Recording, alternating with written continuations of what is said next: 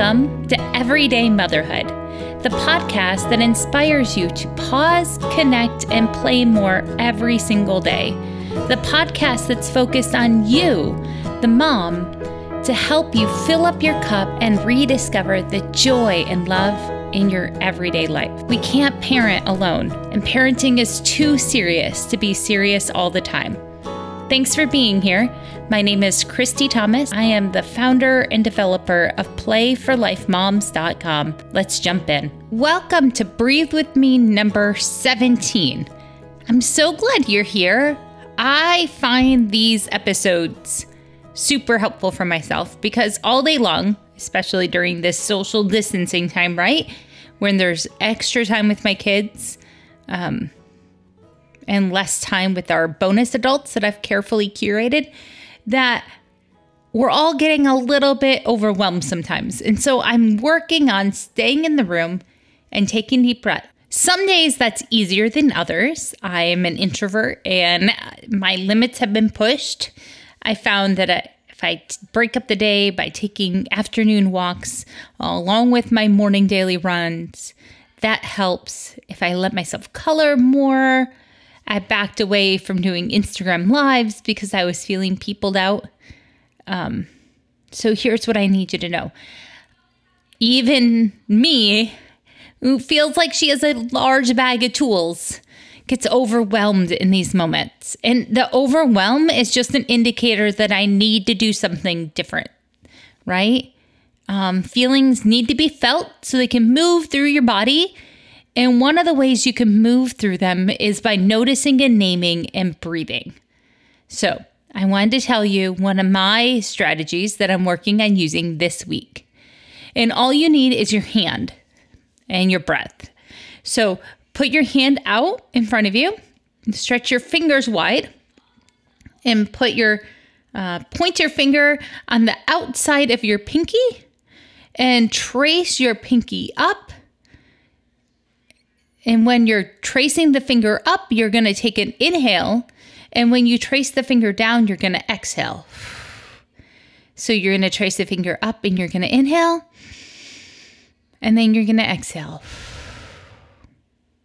You can do it very slowly. Trace it up. Exhale.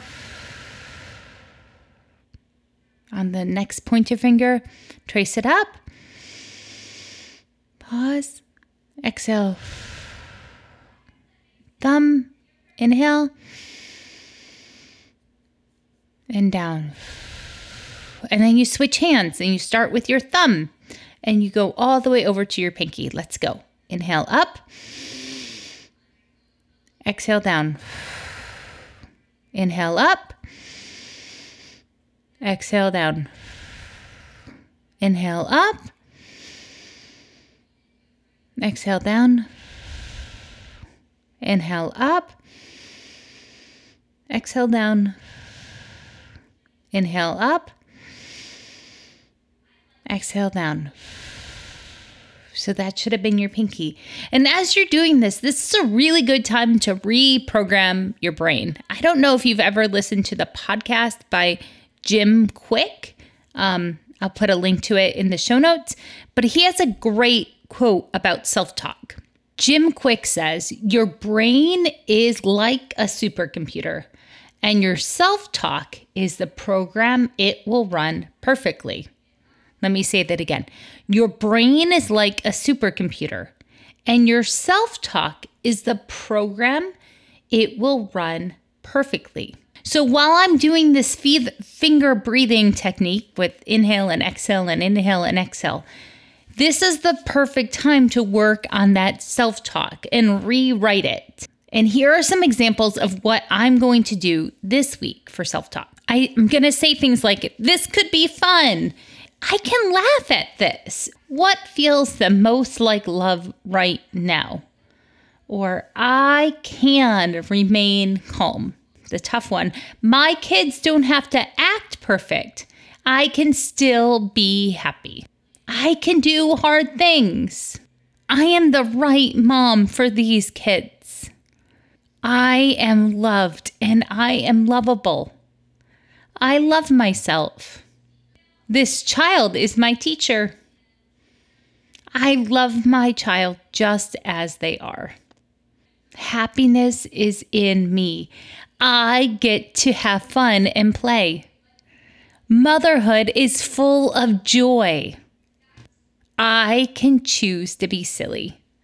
My kiddo is having a hard time, but not giving me a hard time. My kiddo loves me, and I love them. Thank you for listening to this Breathe With Me episode. I hope that you try the finger tracing breathing technique. It's totally one that your kids can learn now, right? Learn how to take deep breaths together, model that, and you might be surprised what happens. It's okay if you need to walk away from situations. If you can make sure that everyone is going to be safe.